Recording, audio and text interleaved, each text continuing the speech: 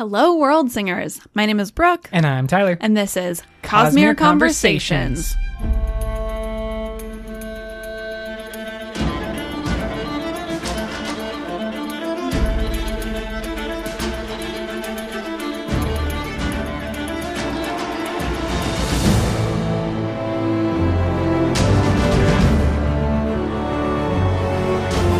Welcome back, everyone. We are here to continue our epigraph series amidst our Rhythm of War review.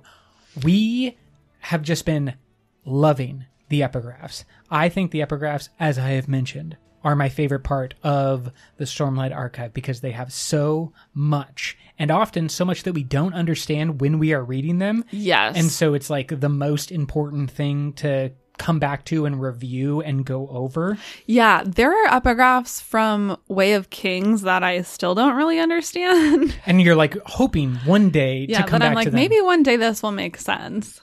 So in the future, you can come back to these episodes and hopefully get a little bit more insight or what we were thinking. You can listen to how dumb we were way back then when we didn't know.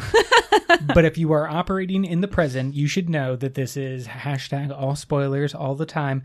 We can be found on the Twitter, Facebook, Reddit, everywhere. We even have a Patreon that you are welcome to become a patron on if you would like to find us there. Epigraph 3, to me, is one of the most interesting. And before we dive deep into it, I want to bring up what one of our newest patrons, Zeb, has mentioned as just a simple theory that I found really intriguing.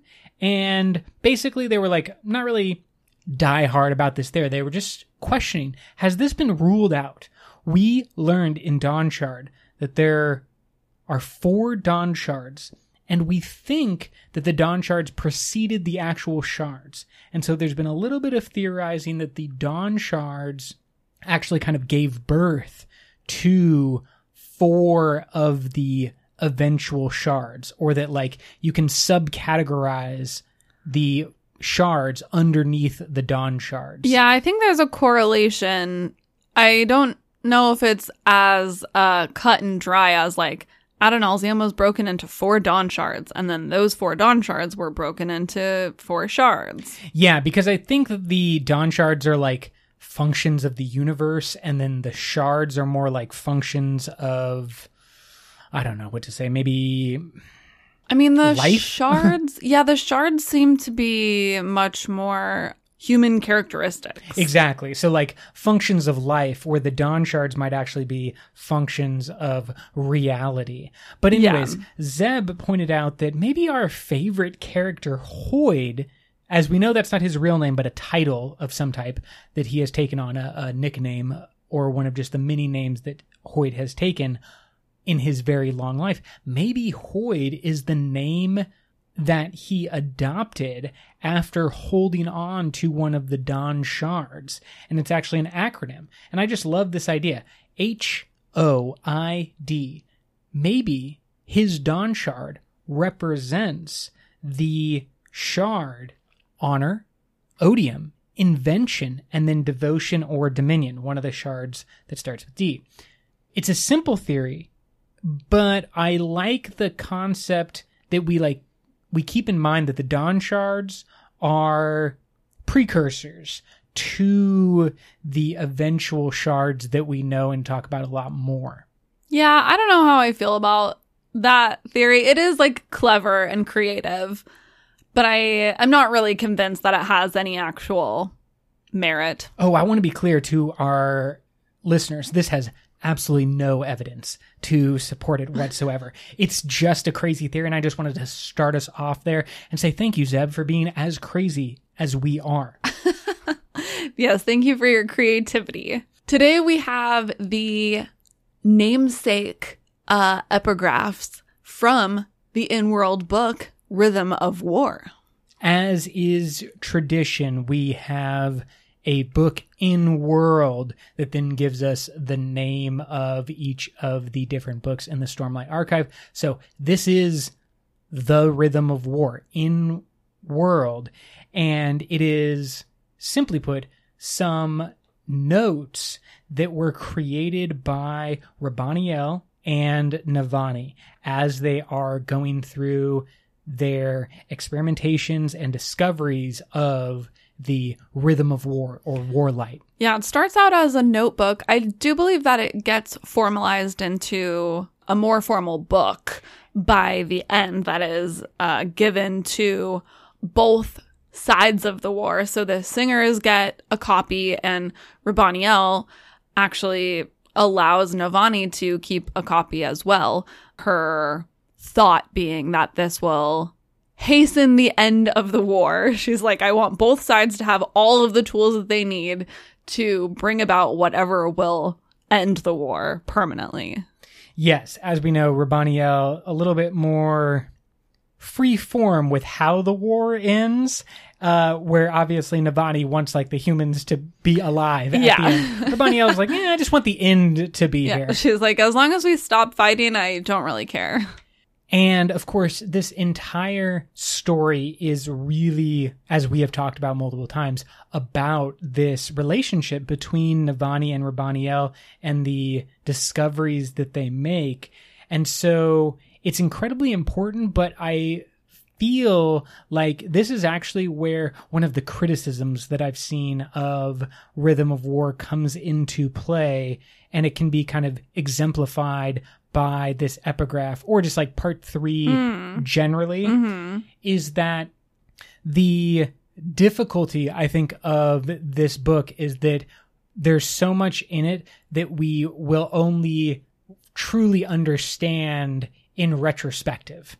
As we look back, it will be like, oh, this was important because of XYZ.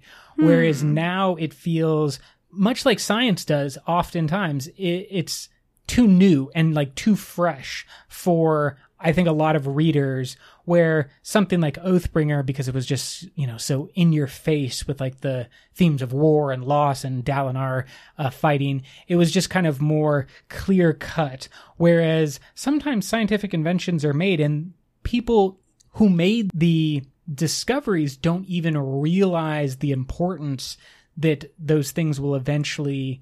I think the importance is pretty clear, but I do think that there is a building effect to science where, the first step doesn't necessarily seem huge, even if it does seem significant.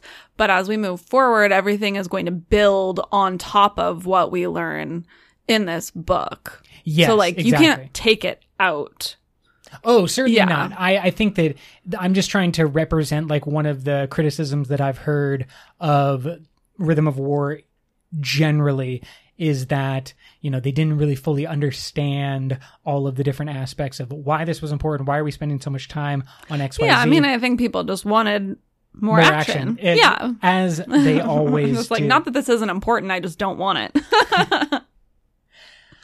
But let's go over why we think it's important, and will probably be, at least the discovery of War Light will be one of the key things going forward in this story. So the epigraphs in part 3 as a whole make up some of the notes that Rabaniel and Navani take. And interestingly, the author and the undertext, or the subtext, what are we going to call it? Yeah, it's the undertext. Undertext. Okay, so the author, the main writer, and the undertext, we know that in World this often happens as a woman who is dictating or is being dictated to by a man, and then they write the undertext. Yeah, so I think usually it's a single author, from what we've seen anyway, would be, a single woman. She is writing down dictation, generally from a man, and then adding her own undertext. In scholarly works, I guess maybe it does work more like we see in these epigraphs, where one woman is writing the main body of the scholarly article, and then her peers, it's like a peer-reviewed journal. Her peers are then commenting below, basically. It's like a YouTube comment section. And then we know, of course, that the Ardents oftentimes are male And so it's not always just a female and female relationship. But mostly, exactly. So in this instance, the main text and the undertext is actually switching off back and forth between Navani and Rabaniel. That was one of the coolest things when I was first reading part 3 and getting these epigraphs, like trying to figure out, okay, who is speaking here? Who is speaking here? Who's writing the main text? Who's writing the undertext?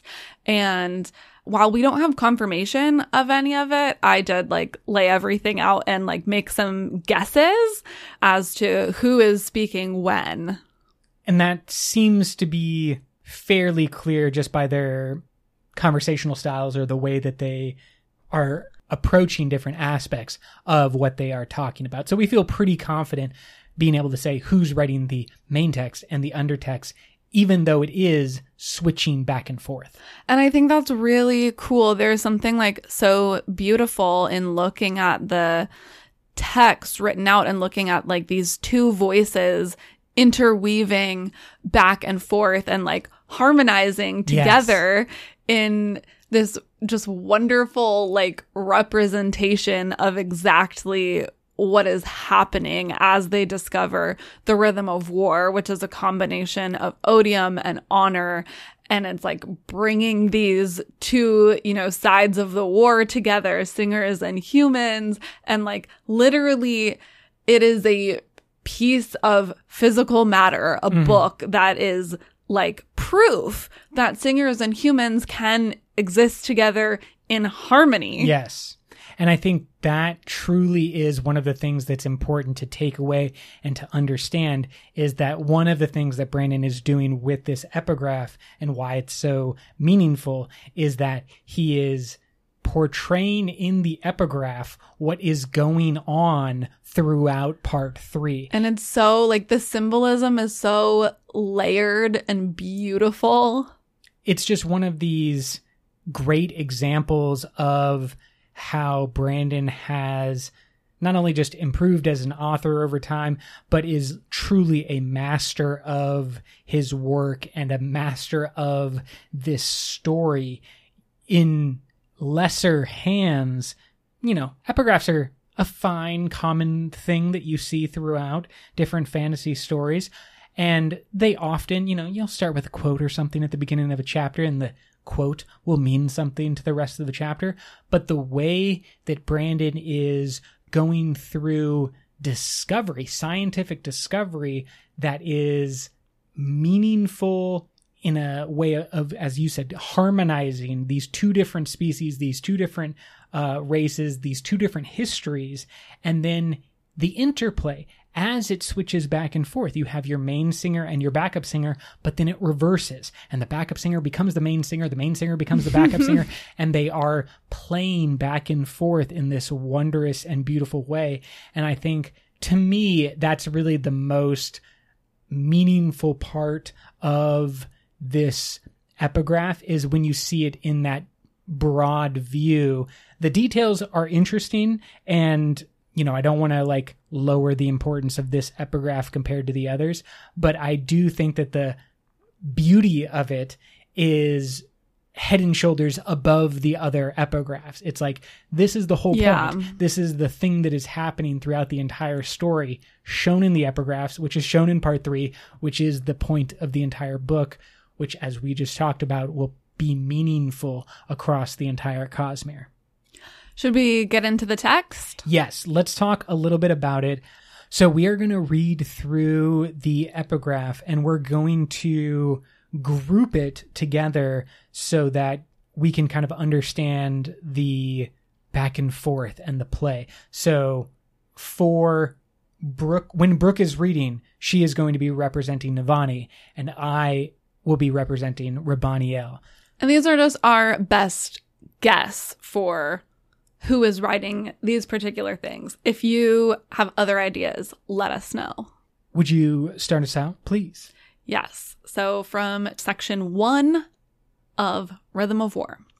I find this format most comfortable as it is how I have collaborated in the past. I have never done it in this way and with this kind of partner. I approach this project with an equal mixture of trepidation and hope, and I know not which should rule. I approach this project with inspiration renewed. The answers are all that should matter. In my fevered state, I worry I am unable to focus on what is important. When in such a state, detachment is enviable. I have learned that my greatest discoveries come when I abandon lesser connections. End quote. And I just want to pause here because I feel like one of the most important takeaways is that these two are scientists and they are making these scientific discoveries. And as we read here, we get this kind of insight into different scientific debates, or like, what does science mean? Yeah, I love that along with their actual scientific discoveries, we get this sort of philosophizing about how to approach science and like, what is the proper way to approach these kind of scientific processes? What should your, mindset be? What should your motivation, or should we say intent, be when you begin these types of projects? So Rabaniel is coming at it with detachment and to separate yourself from the actual events. Yeah, she's very utilitarian of just the answers are the only thing that are important. We just need to, discover what we are attempting to discover. And Navani is having this conflict where, she has this opportunity to do something she's always wanted to do, scientific study, and yet she feels kind of guilty because she thinks that she should be focusing on how to save the tower and, rescue all of the people. Yeah. Let's continue.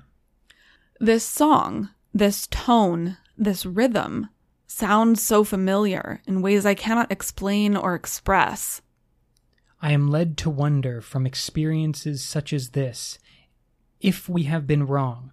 We call humans alien to Rashar, yet they have lived here for thousands of years now. Perhaps it is time to acknowledge there are no aliens or interlopers, only cousins. It would have been so easy if Voidlight and Stormlight destroyed one another. Such a simple answer. We must not let our desires for a specific result cloud our perceptions. But how can we not, in searching, wish for a specific result? What scientist goes into a project without hope for what they will find? I find this experience so odd. I work with a scholar from the ancient days before modern scientific theory was developed. I keep forgetting all the thousands of years of tradition you completely missed. End quote. And so there we have the kind of other side of scientific endeavor coming from Navani, where she is saying, how can you not want a specific result? What scientist goes into a project without a hope?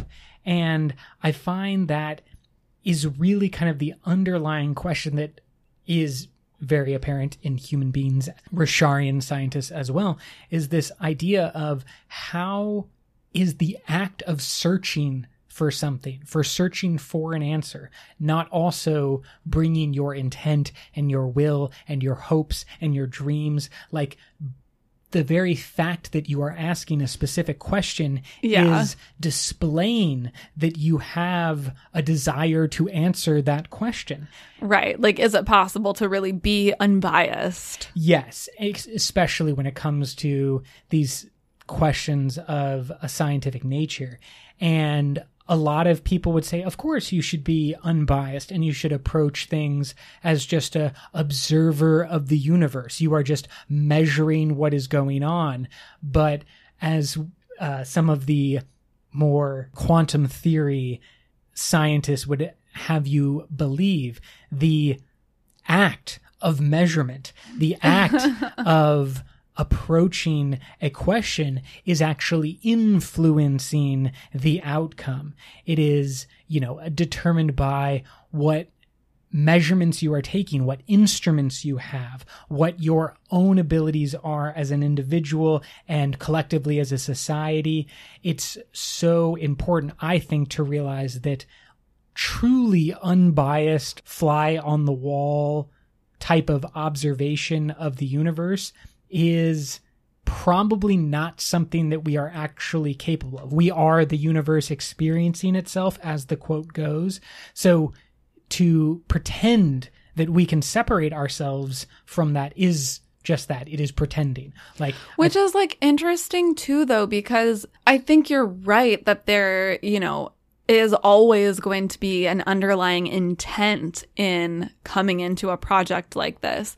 However, you would think that since Raboniel came into this with sort of the intent to find the opposite of Voidlight or Stormlight, that she would have been the one to do it. But actually, like, it's Navani who kind of came into it with an intent of discovery or just like intent to do science, basically, and like not be killed. Well, I think that's what's so beautiful about the harmonization that we talked about early, because Raboniel will say that she is detached and coming from it in an unbiased. She's obviously much older and has been doing this for a very long time, but it is her true motivation that is very emotional and very character driven. She is trying to find a way to end the pain and suffering of her own Yeah, that's daughter. true. That's a good point. And like, I mean, extrapolating that out, obviously her daughter is her main focus, but even after her daughter is dead, she is emotionally attached to ending the suffering of other singers. You know, she's just like, this needs to end. Let's continue, because I feel like the next couple of lines are really important for the future of the Stormlight Archive. Quote, "This point regarding the Rhythm of War's emotional influence will be of particular interest to Elle." Who is this person? You used no title, so I assume they are not effused. Who, then, is Elle? End quote.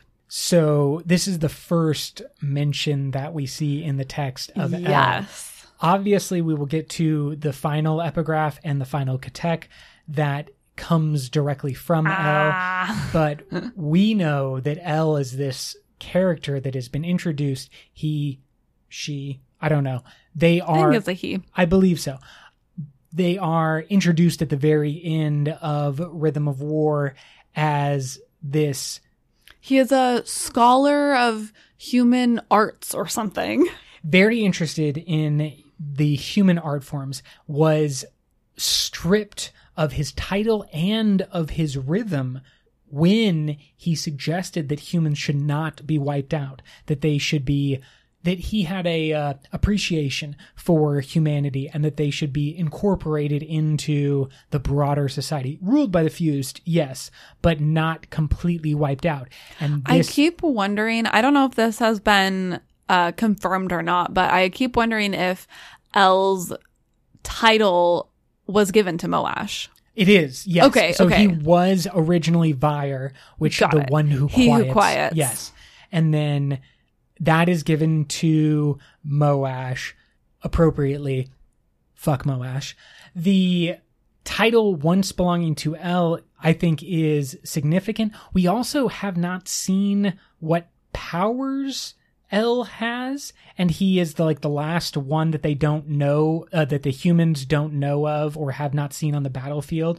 So lots of questions about Elle. There is a long gap until we get to the next Stormlight Archive book, so I don't believe we're going to be getting any more information about Elle until then.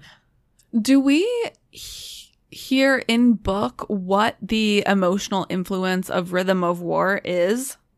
I believe that they're talking about the intent that is necessary to create the Rhythm of War. That's just my perspective, though. Oh, I don't think so. I think it's like how in our light episode we were talking about how Stormlight makes you want to act, Voidlight inflames your emotions. It would follow that each type of light would have its own impact on a person. From my reading, I think that's what it's saying, but I didn't recall if we actually saw that in book yet. Well, if you know what the emotional influence of Warlight is. Yeah, like, would it be like the thrill? Like inflaming you to war? I don't think so. I don't But let us know what you think on Reddit, Yeah. Twitter, Facebook, whatever.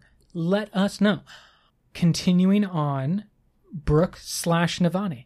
Quote, in other circumstances, I would be fascinated by this sand to the point of abandoning all other rational pursuits. What is it? Where did it come from? I am told that it is not the sand itself, but something that grows upon it, that exhibits the strange properties. One can make more with proper materials and a seed of the original. The sand originated off-world. It is only one of such amazing wonders that come from other lands. I have recently obtained a chain from the lands of the dead, said to be able to anchor a person through cognitive anomalies. I fail to see what use it could be to me, as I am unable to leave the Risharian system, but it is a priceless object nonetheless. End quote. Okay. First of all, obviously we have to stop so that Tyler can have his microbe interlude. Go ahead. For all those who are unaware, I love microorganisms. Microorganisms are the key to the Cosmere. Brooke is annoyed by how long I have been talking about I'm going to microorganisms. just go get some water. Bye. I'll be back in 10 minutes when you're done talking about microbes. If you have not read White Sand and you are unfamiliar with what they are talking about, White Sand comes from the planet Taldane. The sand itself is being used by Rabaniel and Navani as a way of determining the amount of investiture that is in different spheres. And it is almost like a way to measure the invested nature of an object, because you can put a non-invested amount of white sand, and then if you drop a sphere, it will infuse that sand, or the investiture will be shown through the sand itself. And this is happening because on Taldane, there are these massive kind of snake-like creatures, most comparable to like the giant creatures on Dune, but they are like tunneling under the planet Taldane. And as they are tunneling, they are eating a bunch of the sand. That sand passes through their system, and as it does so, a microorganism is excreted on the sand, or as the sand is excreted from this gigantic snake-like creature, there's a bunch of microorganisms. So in the digestive tract of this massive creature, there is a microorganism that is excreted on the sand, and then once that happens, the investiture coming from Taldane, or as we now know, the investiture coming from anything, is able to infuse the sand itself. Really, what Rabaniel is saying is that it's infusing the microorganisms on the sand. I know that was a long explanation. I know that microorganisms are boring. However, y'all need to pay attention because it's the most important part of it. There's the Cosmere economy and there's microorganisms. That's what's going on here. I think that this introduction of white sand is kind of like a way of testing purity, or the invested nature of different objects will be super important to the greater Cosmere going forward, as if you had any object, but let's just say a sphere for simplicity's sake, that's the way that you can measure and test how much investiture, and so therefore how valuable that object is. So it's a way of determining the value of different spheres, which then, of course, can be traded for other objects. I want to know what this chain from the lands of the dead is. Because that's the second thing. Not only do we get a bunch of mentions about white sand, we also have a heretofore unknown. We don't know what this is. It does strike me as very Hoyd-like. Like, this is something that Hoyd would really want, because he's always popping up in different cognitive anomalies. Remember in Mistborn Secret History, so many questions. Yes. Because it's like, how did she get it? Where did it come from? What is actually the land of the dead? Because I don't think she's talking about the beyond Not the actual afterlife. I think she's talking about like, Threnody. Is it Threnody? But then we haven't seen any chains or like special objects from Threnody. Right. Obviously, we haven't seen much from Threnody because there's only a short story there. But like, it could also be Yolen. Maybe that world is now dead, and so it's like the land of the dead.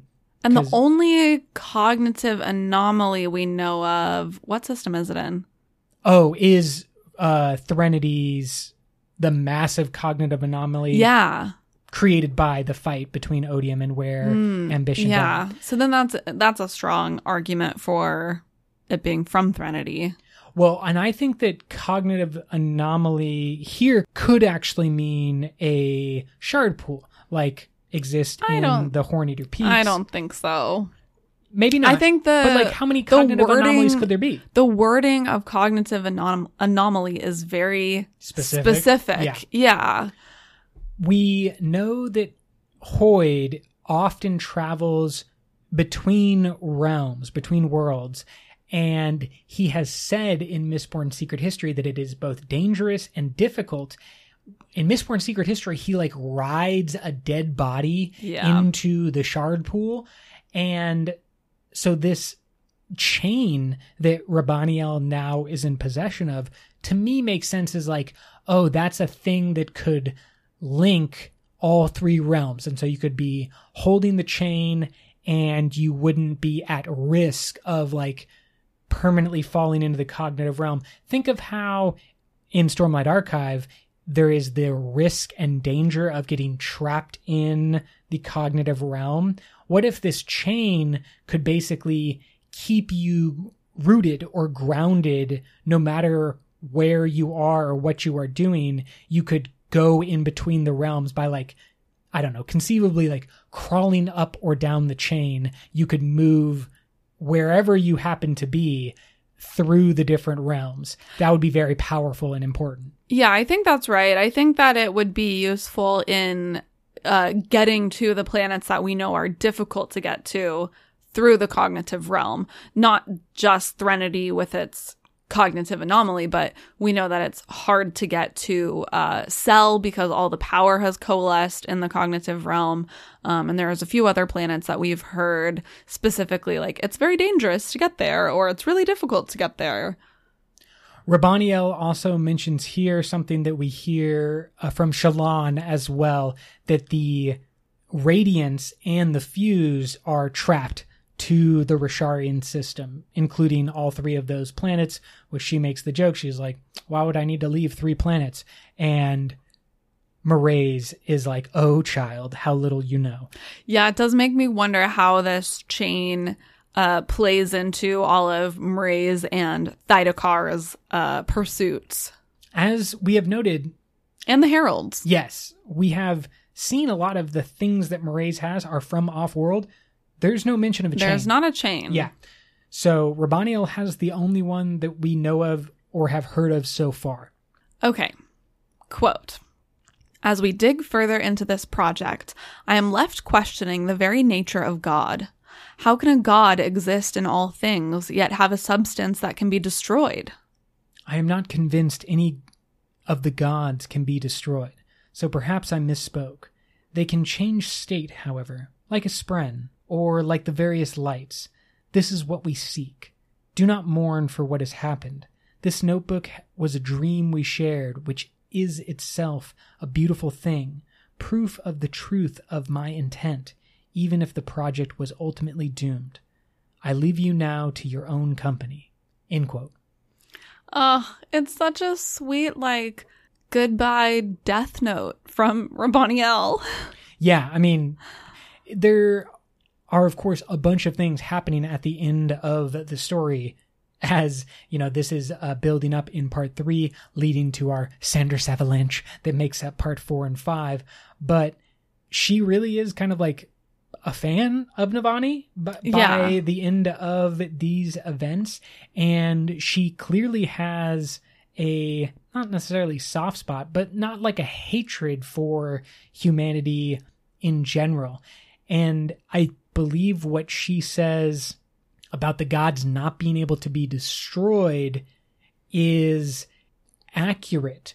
Yeah. In the terms of the shards cannot be destroyed, the power of the shards. Yeah, I mean, I definitely assume that's what she is saying when she says any of the gods. Yeah, we know that the vessels that hold the gods can clearly be defeated or destroyed, but the power itself, as we learned from Epigraph 2, is the important thing, and that it has a will and an intent of its own. And the next couple of lines from Navani are all about intent. So would you read those for us? Quote, opposites. Opposites of sounds. Sound has no opposite. It's merely overlapped vibration, the same sound, but sound has meaning. This sound does, at least. These sounds. The voices of the gods. Voice of lights. Voice for lights. If I speak for the lights, then I must express their desires. If light is investiture, and all investiture is deity, and deity has intent, then light must have intent. Intent matters. Intent is king. You cannot do what I attempt by accident. You must mean it. This seems a much greater law than we've ever before understood. End quote. To me, this focus on intent also is spoken about in the Harry Potter universe and the Harry Potter books. Like, you can't cast those powerful spells, the unforgivable spells, unless you really mean it. Yes. And it is, of course, the intent that Navani discovers is the key part of combining the Stormlight and the Voidlight to create Warlight. And Anti-Light. Yes. I think, too, though, like, this, to me, is a little bit of Brandon talking to us and being like, it's not necessarily the magic you want to focus on. Like, know that intent and, like, command that we see in Nalthis is applicable across the Cosmere. As we have mentioned before, the Nalthians may be best suited for a greater Cosmere role because their magic is already so focused. For so many reasons at this point.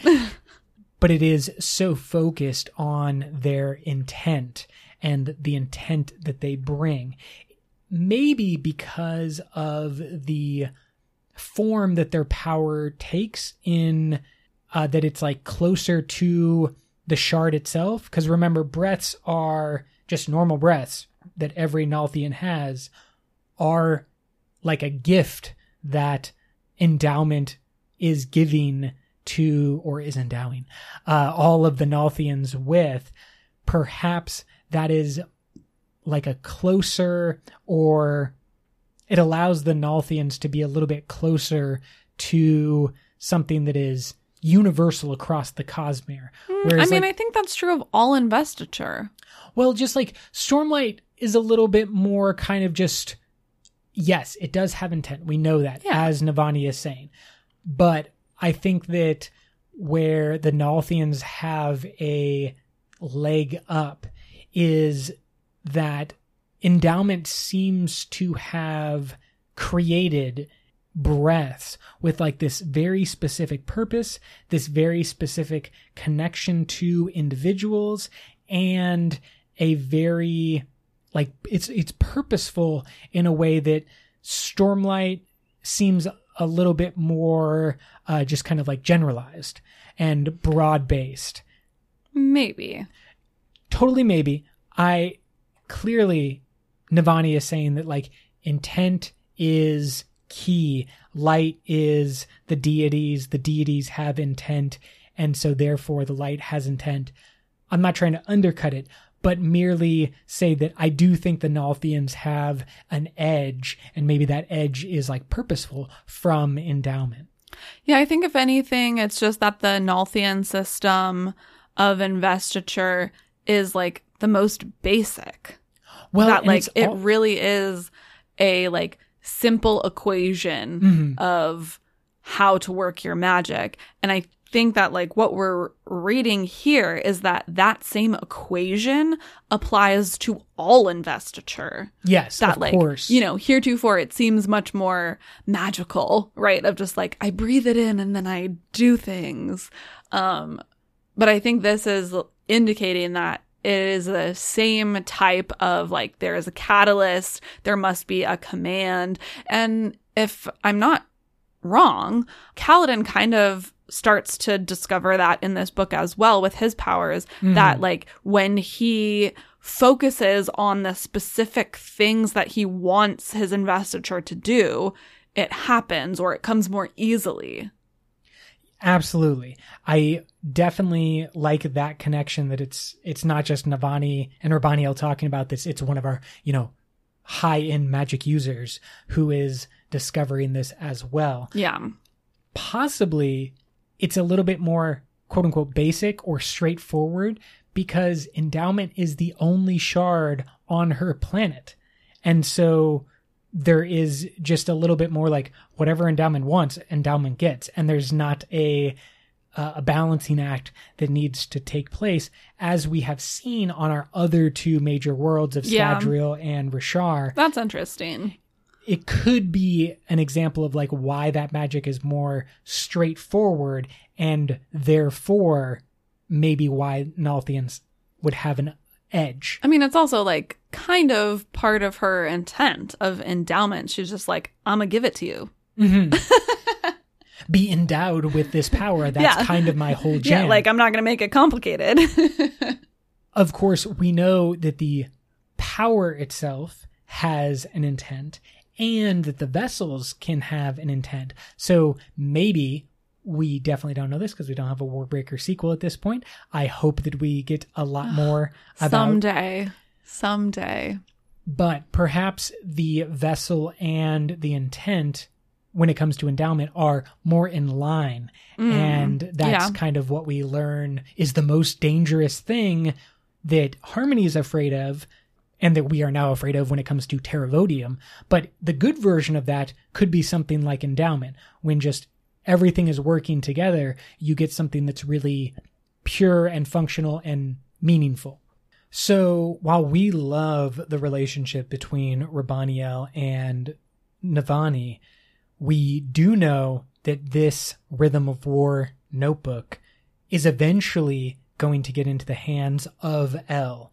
And El is going to put their scientific experiment to the test when he creates anti-void light and then uses that to permanently kill Lezian, or the Pursuer, who Kaladin is fighting throughout Rhythm of War. And I think that's kind of the bad side of this equation, is that what Rabaniel and Navani discover with the creation of Warlight also comes hand in hand with the creation of Anti-Light, and simultaneously we learn that these powers of the Radiance unchecked are what led to the destruction of Ashen. And I think that now that power is, maybe in the hands of someone like El, who seemingly everyone is afraid of, even maybe Odium. He seems real creepy. Yeah.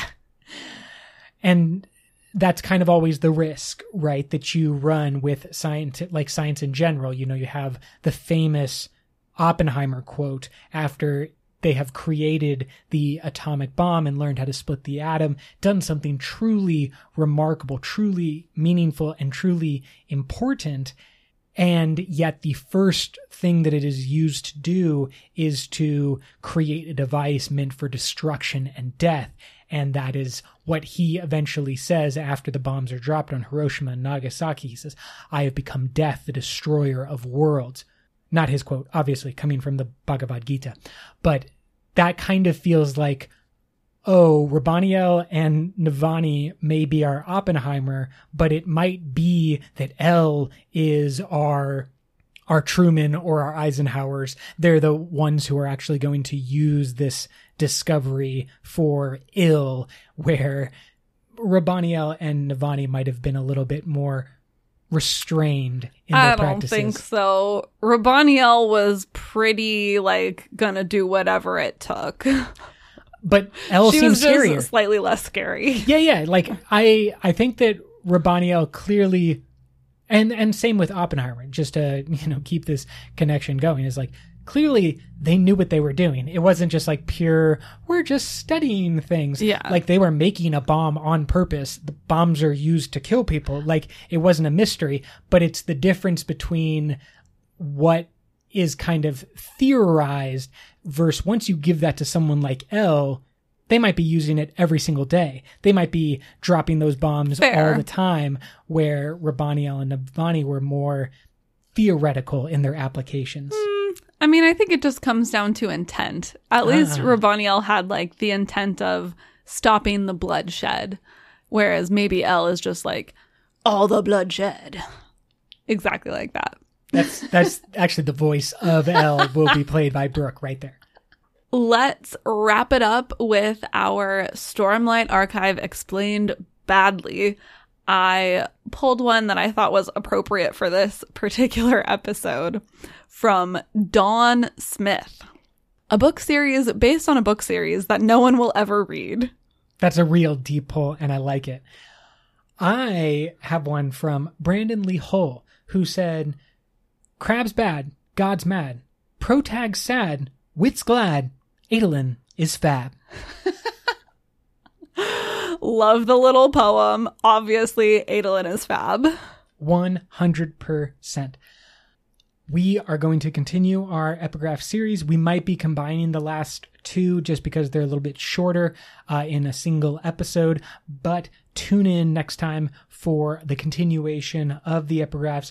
If you have some thoughts on what is going on in these epigraphs, what Rabaniel and Navani are talking about, you can find us on Reddit, Twitter, Facebook, all the things. You can also become a patron on Patreon. Just search us, Cosmere Conversations. We're everywhere. We love you. Thank you so much for being amazing. Until next time, life before death, Strength before weakness. journey before destination.